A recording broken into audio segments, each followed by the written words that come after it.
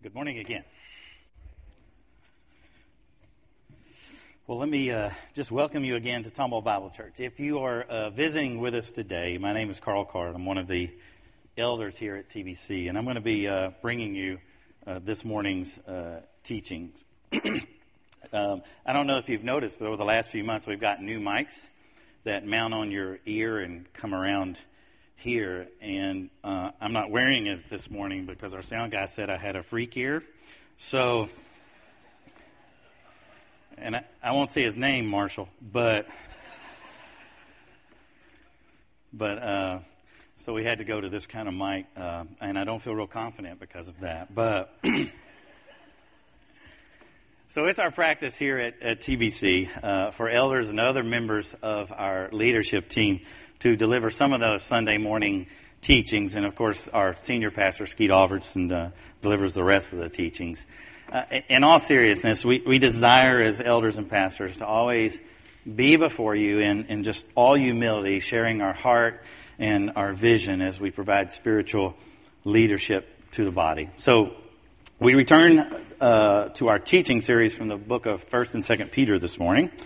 And it's a series that we've titled Stand Firm.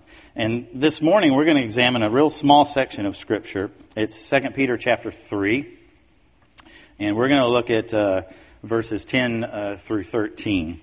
And what we're going to do, we're going to explore what this passage has to say about perseverance in view of the coming kingdom. Now, just to set the context for our study this morning, I want you to allow me to remind you that in the first two chapters in 2 Peter, Peter has used this letter to remind the church of Christ's command and to warn them about the challenges that are inevitably going to come if they really commit to following Christ. Then, having done this, Peter then uses the first 10 verses of chapter 3 to then describe the earth's end. And this seems odd at first and out of place, but you will notice from today's passage that what follows this description of this sudden, unexpected, and total destruction of the world, that Peter gets to the real point of chapter 3. And that's actually found in today's focal passages for the lesson today. So, to begin our study this morning, turn with me to 2 Peter chapter 3. And we're going to begin in verse 10. And I'm going to be reading from the ESV, and it's going to be on the screen as well.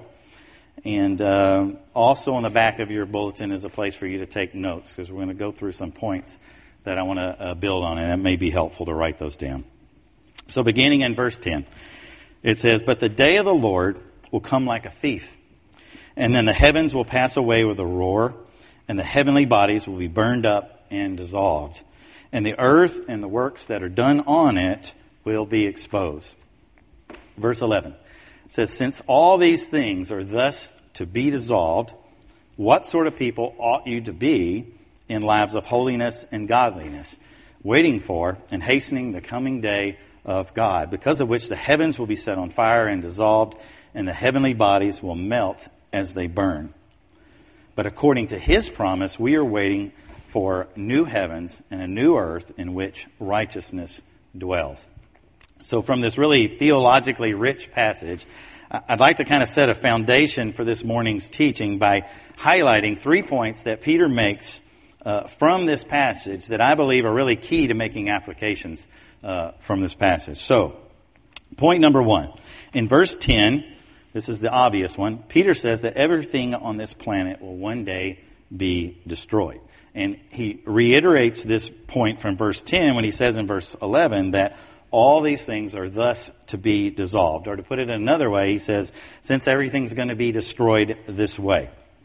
Well, how does this destruction come about? Well, if you see verse 10, it tells us that this destruction will be sudden and unexpected when it happens.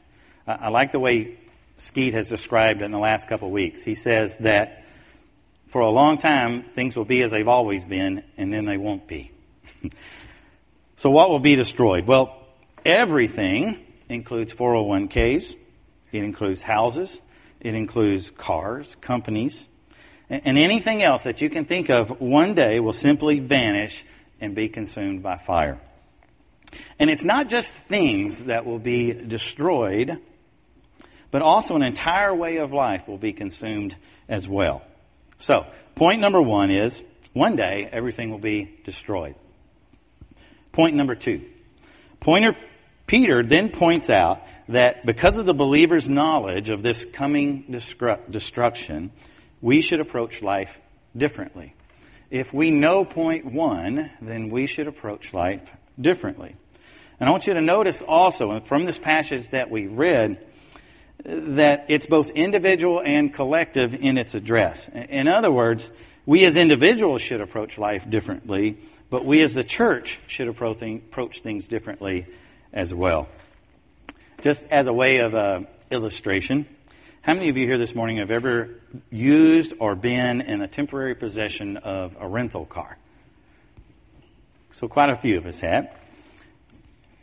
If you've ever driven a rental car, you know that your relationship with a rental car is somewhat different than the relationship you have with your own car, right? So some of you are smiling. And so some of us take great pleasure in how bad we are to our rental cars. But if I am in a rental car, at the very least, I'm much less vigilant to miss potholes. I'm much less concerned if the car gets dirty or muddy. I'm not at all concerned if this car is overdue for an oil change, right? And even when I pick my rental car, I'm much less concerned about the color of the car than I would be if I was buying the car. And I for sure will not take my rental car to the car wash. After all, I'm just going to have it for a couple weeks, right? And then I'm going to have to give it back. I remember a rental car that we had. It was a Buick LeSabre. It was burgundy with a tan cloth interior. And for reasons I never understood, the back seat was black. But if I was buying this car, this would be of great concern, right? It was a rental car, so I said, and we drove it anyway. But why are we this way with a rental car? Well, the answers are kind of obvious. We're this way with a rental car because it's temporary, right? Because in the grand scheme of things, a rental car is simply a tool, right? It's a means to an end. And in the great scheme of things as well, what your rental car looks like doesn't really reflect much upon you. So you don't care. Well, likewise, what Peter's telling us this morning is this world is just a rental. He points out in this passage that the things of this world are very temporary when compared to eternity. And if we believe verse 10, then we will approach life very differently. And as a result, the focus of the body of Christ should be very different from the rest of the world as well. By reminding us of the outcome of the earth, Peter intends to call us back to living out the commands of Christ. And more importantly, to call us away from a life spent solely focused on the pursuits of this world. So we have 2 points so far. Point one was everything will be destroyed. Point two is because of point one, we should approach life differently. Then point three, in verse 12 and 13, Peter points out exactly how we live from a different perspective. And it may not be what you think it is. He says that we live looking forward to Christ's return. So you see this dynamic that should exist in all believers, whereby we realize that this life is incredibly temporary in view of eternity, and we live looking forward to and really yearning for Christ's return. Peter says here that the life of every believer should be a life that's colored in every aspect by this eager anticipation of our Lord's return. So before we proceed any further into this passage, having made those 3 points, I want you to look at just a few more verses with me, because I think they illustrate that this living with an eager anticipation of Christ's return that's described by Peter, it's actually a core ethic of Christianity. So let's start by turning back in your Bible one book to 1 Peter chapter 1. And we're going to look at verses 3 through 7. So 1 Peter 1, verses 3 through 7. Beginning in verse 3, it says, "Blessed be the God and Father of our Lord Jesus Christ. According to His great mercy, He has caused us to be born again to a living hope through the resurrection of Jesus Christ from the dead, to an inheritance that is imperishable, undefiled, and unfading, kept in heaven for you, who by God's power are being guarded through faith for a salvation, and get this, ready to be revealed in the last time. In this you rejoice. Though now for a little while, if necessary, you have been grieved by various trials. Verse 7 says, so that the tested genuineness of your faith, more precious than gold, that perishes though it is tested by fire, may be found to result in praise and glory and honor at the revelation of Jesus Christ. So what's the point here? The point is that even though we struggle now, what we rejoice over is our salvation that's going to occur when Christ comes. Our redemption comes when Christ comes. That's what we're looking forward to. Now turn back with me, way back in the book, back of your Bible, to the book of Jude, the last book before Revelations. And I want you to look at verses 20 and verse 21. So verse 20 and 21 in the book of Jude says, but you, beloved, building yourselves up in your most holy faith and praying in the Holy Spirit, keep yourselves in the love of God, waiting for the mercy of our Lord Jesus Christ that leads to eternal life. So, likewise, we are waiting for Christ's mercy to be revealed at His return. Let's drill down just a little bit further about this eager anticipation of Christ's return. Turn with me to 1 Corinthians chapter 16, verse 22. So 1 Corinthians 16, verse 22. At the very end of his first letter to the church in Corinth, Paul says, if anyone has no love for the Lord, let him be accursed. And then he says, our Lord come. Turn with me back to the book of Matthew and go to chapter 6. Matthew chapter 6. In verse 9 and 10, you'll recognize this as what we call the Lord's Prayer.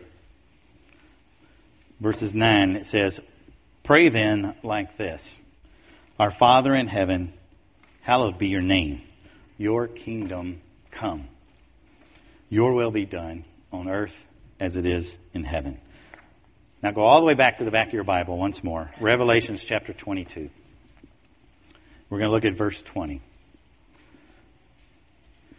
John, who just wrote this apocryphal passage at the very end of Revelations, he says in verse 20, chapter 22, he says, he who testifies to these things says, surely I am coming soon. Amen. Come, Lord Jesus. If you look at these verses that we just examined, at the verbs that these translations originate from, you would see that the intensity of these verbs just literally jumps off the pages when you read them. And you read, our Lord, come. You read, your kingdom, come. And finally, come, Lord Jesus. Then you get this flavor that near to the heart of the believers in the early church was this eager anticipation and a real yearning for Christ's return that literally colored every aspect of their lives.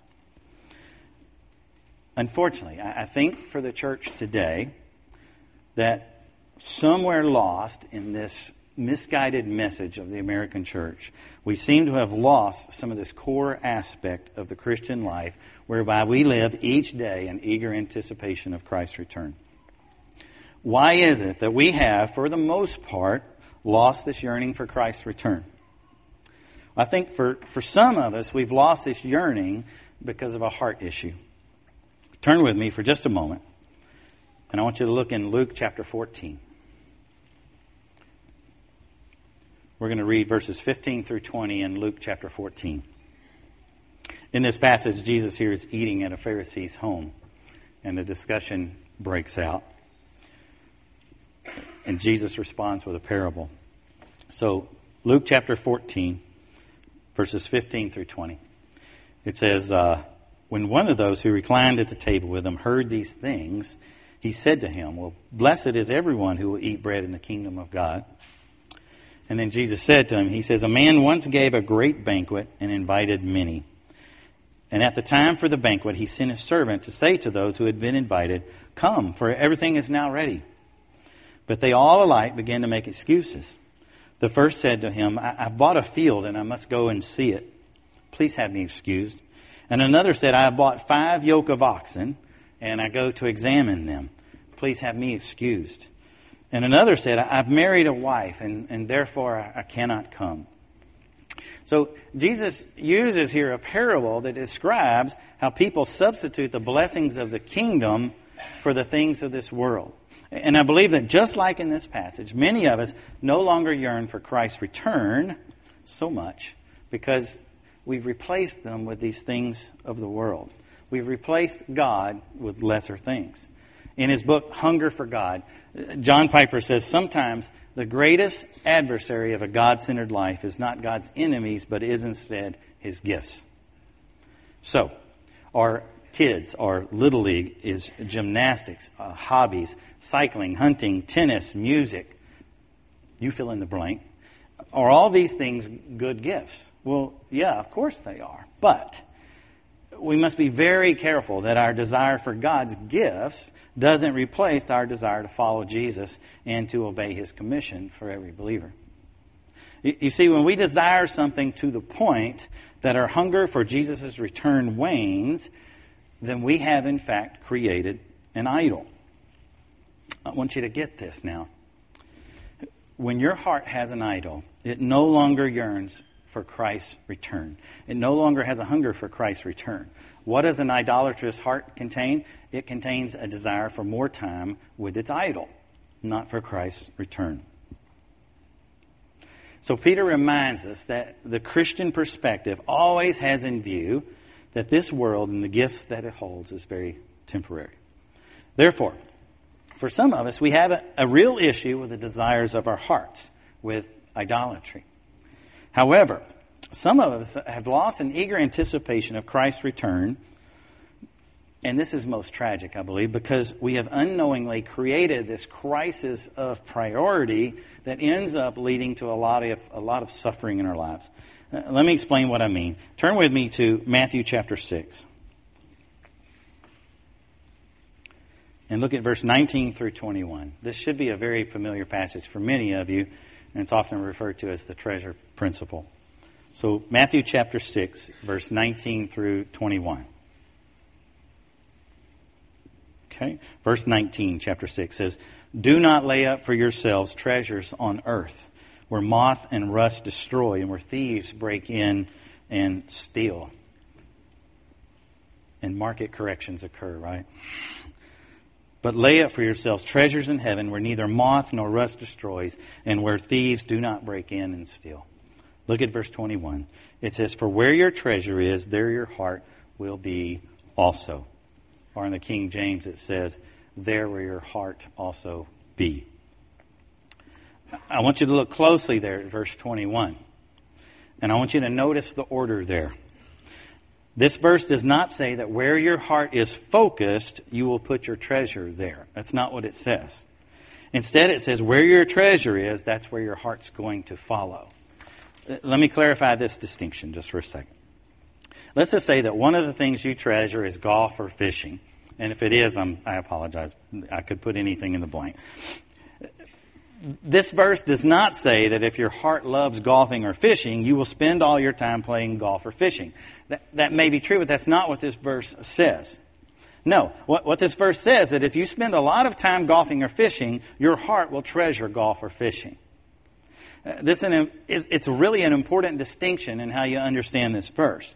What this verse tells us is that where you invest your treasure, and our treasure is our time, our money, and our talents, where you invest those things is where your heart's going to follow. So when it really comes down to the heart of the issue, this really is not a heart issue, but a day planner and a budget issue. You see, Jesus understood the human heart and its tendency toward idolatry when he said this. He says, so if you're struggling right now, if you're struggling, you want to work for the kingdom, you want to do things for the kingdom, you want to be involved in the fight, you want to follow Jesus, and every time you do, it seems like something else goes awry, or your heart is distracted in some other way. If that's happening, then what you need to do is start investing in the things of the kingdom. And when you do that, your heart's going to follow. Well, how do we do that? Let me make it more clear. Let me challenge you. Take a look at your schedule. Take a look at a typical week, okay? And when you look at your schedule, maybe you take something out that you really enjoy but is optional and replace it with time in a men's or women's Bible study. Replace it with time in a life group or children's ministry, or maybe even time where you're intentionally discipling someone else. You don't have to take anything out, really, except maybe less TV. The ideal here is just you actively and intentionally put kingdom life endeavors into your schedule. If you do this, Scripture says your heart will follow. And very soon your desire for the things that you replace will begin to fade. Let me warn you, this is very, very dangerous in your life, because when you get a taste for kingdom life, nothing else will do. And you just simply can't get enough. If you're not careful, pretty soon that interest or hobby or even that career that defines you becomes nothing more than tent making, so you can do the things where your heart now resides. And then all of a sudden, you find yourself living in eager anticipation of Christ's return. Well, you say, why does service for the kingdom or time spent in discipleship, why does that cultivate an eager anticipation for Christ's return? Turn with me to one more passage. Turn to Matthew chapter 25.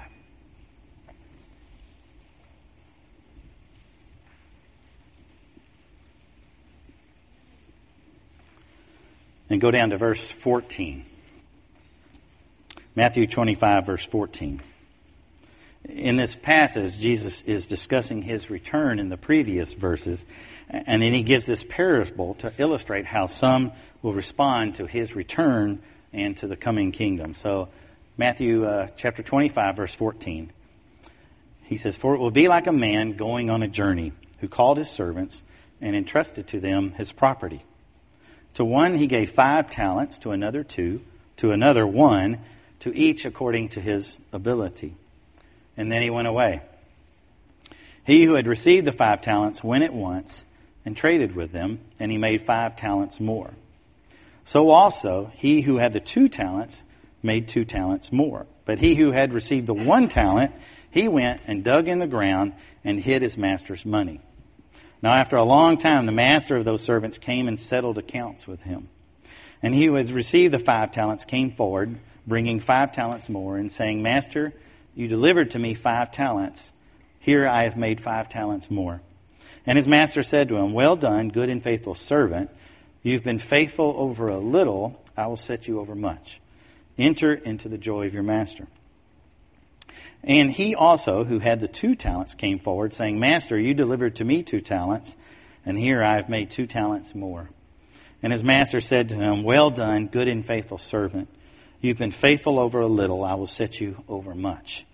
Enter into the joy of your master. He also, who had received the 1 talent, then came forward, saying, Master, I knew you to be a hard man, reaping where you did not sow, and gathering where you scattered no seed.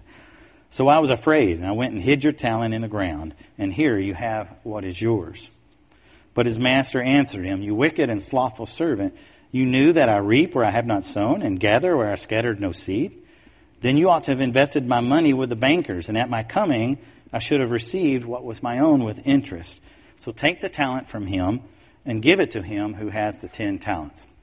Let me go just a little bit further to really get at what Jesus illustrates in this parable. When I was a kid, sometimes my parents would give me a particular job or a chore to do that they would want to accomplish while they were gone. Now, one of the jobs that I actually liked was mowing the yard. So I remember on some occasions I would be given this assignment, and while my parents were away, though, some friends would show up. Or I would get distracted by something else, and then suddenly remember that my parents were coming home. Now, at that moment, when I realized my parents were going to be home soon and I had not done what I was supposed to do, at that moment I was not living in eager anticipation of my parents' return. Why? Because I had not done what they had asked me to do. I was actually hoping that they would come home late so that I could hurry up and get busy at the last minute and get my chore done before they return. But on other occasions, and my mom and dad are here so they can verify this, when given the task of mowing the yard, I would get really motivated and I would mow the yard and I would clean the flower beds. And then in a burst of inspiration, I'd even wash the car. And I actually enjoyed doing the chores, every minute of it, because of this anticipation I had of what? I had this anticipation of how proud my parents were going to be when they returned home and saw what I had done. So I'm sure you can see where I'm going with this story in the context of Jesus' return. We are saved by grace, not by works. But because of our sure election and adoption into God's family, there is an expectation for every redeemed believer that we respond to the gospel by following Christ's commands. In 1 Thessalonians chapter 2, verse 4, you can turn there. 1 Thessalonians 2:4. Paul speaks of how believers have been entrusted with the gospel. And he says in verse 4 there, he says, "But just as we have been approved by God to be entrusted with the gospel, so we speak, not to please man, but to please God who tests our hearts." We see this very same principle of Christ's investment of us in 2 Timothy chapter 1, verse 14. So 2 Timothy 1:14. Paul says to Timothy, "By the Holy Spirit who dwells within us, guard the good deposit entrusted to you." Turn over one book to 2 Timothy 2, verse 2. 2 Timothy 2, verse 2. Paul charges Timothy by telling him to take the gospel that he has received and entrust it to other faithful men who will then entrust the gospel to others also. So you see, I did not do what my parents asked me to do while they were away. When I did not do that, I was not eager for their return. I knew that as part of my family, I was expected to contribute sometimes by doing chores.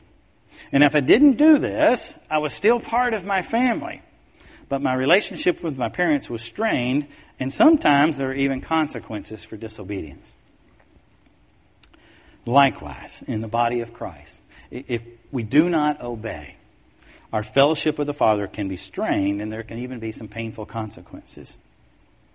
Moreover, if as redeemed believers, if we are living in disobedience and we are consumed by worldly pursuits, then it's easy to see how we would not cultivate an eager anticipation for Christ's return. But if our heart is consumed by the things of the kingdom, and this is reflected in how we use our time and our treasure and our talent, we live actually looking forward to our Savior's return. So, as children of the King, if we are to cultivate in our heart an eager anticipation of Christ's return, we must be about following His command that is given to every believer. What is His command? Turn to Matthew chapter 28, verse 16. This is a passage that we all know as the Great Commission.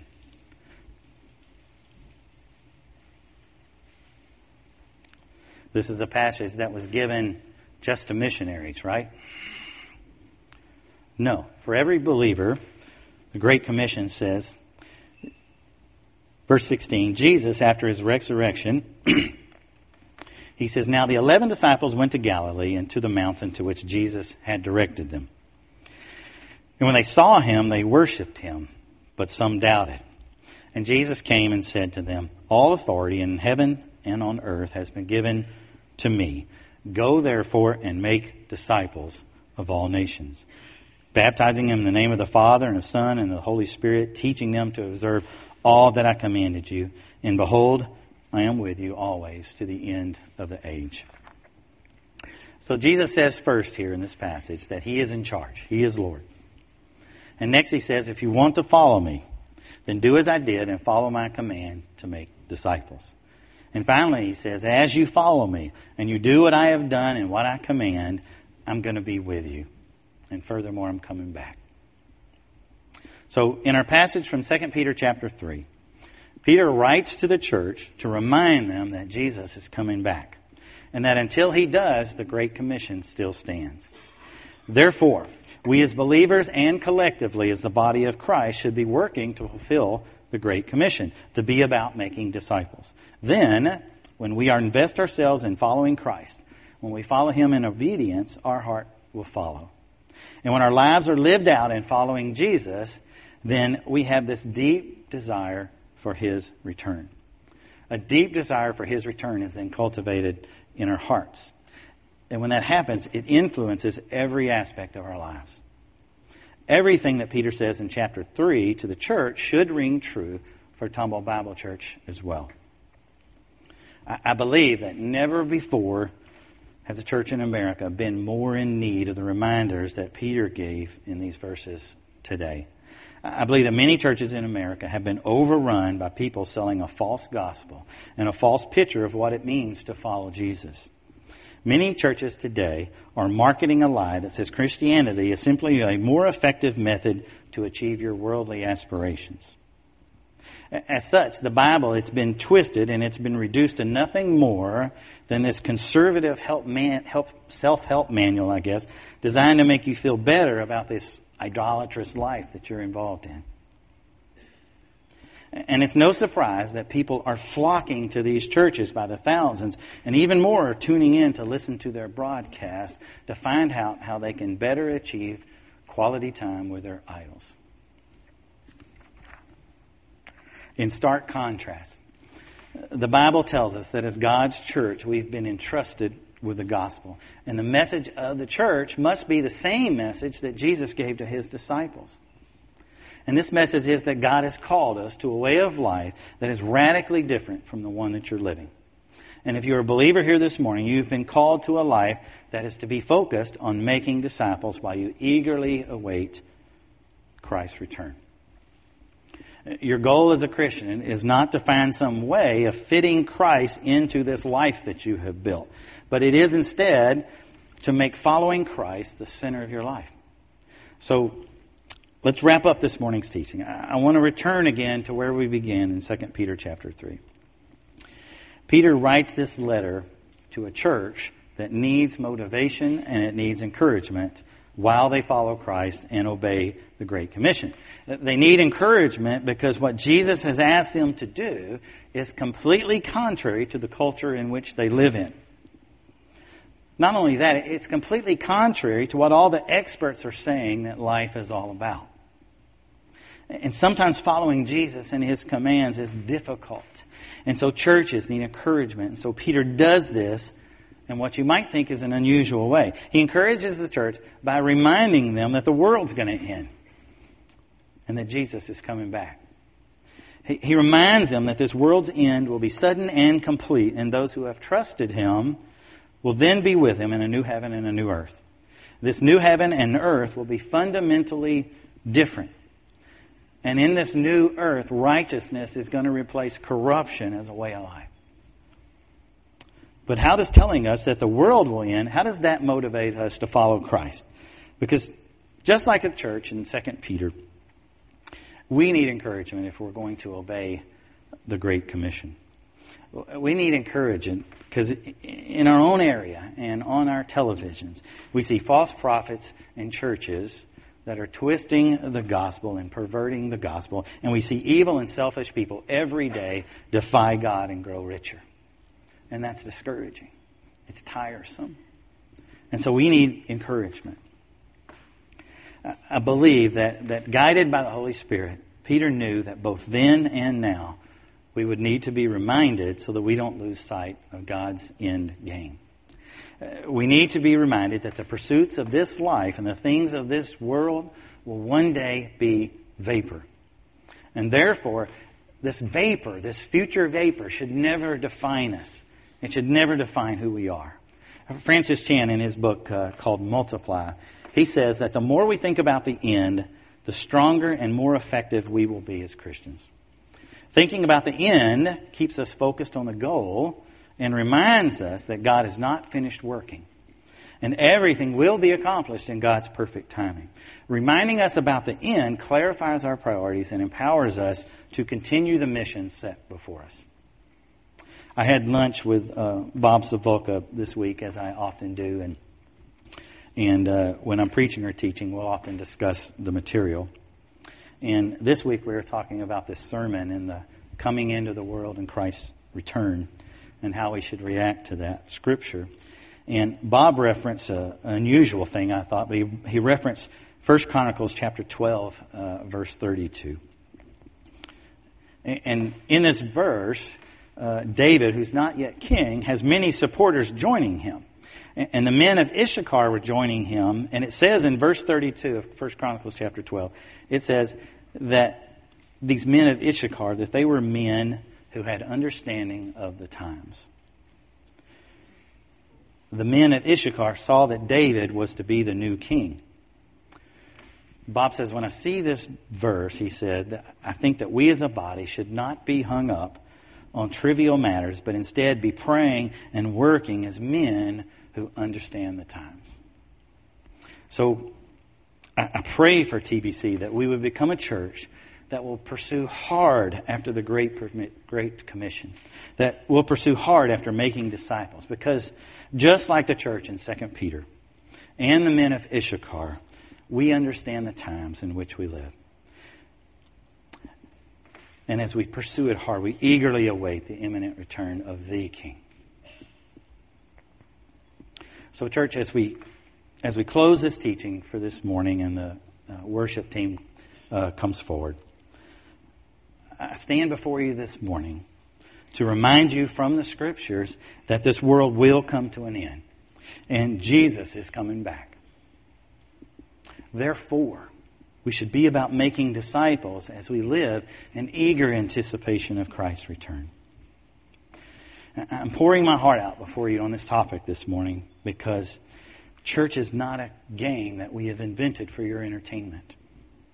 I believe that as a church, we are rapidly approaching a fork in the road where we can decide to really follow Christ and make disciples, or we can decide to do anything else. And even when you describe anything else in spiritual words, it's still anything else. And I believe that what we decide will have eternal consequences and will echo throughout our community for generations until Christ comes. Therefore, we should be about making disciples as we live in eager anticipation of Christ's return that is most assuredly coming. Let's close in prayer. Gracious Heavenly Father, Lord, we come before you this morning thanking you that according to your word that this world will end and that Jesus is coming back. Lord, we thank you for reminding us that as believers we have been entrusted with this precious gospel and that we've been called to make disciples. Lord, I just pray that as Christians we stop being fans of Christ and instead become followers of Christ. That we as a church would get out of the pews and into the game because it's not about us. It's about Jesus and the gospel in a lost and dying world. And so, Lord, I just pray that you stir our hearts. For it's in your name that we pray. Amen.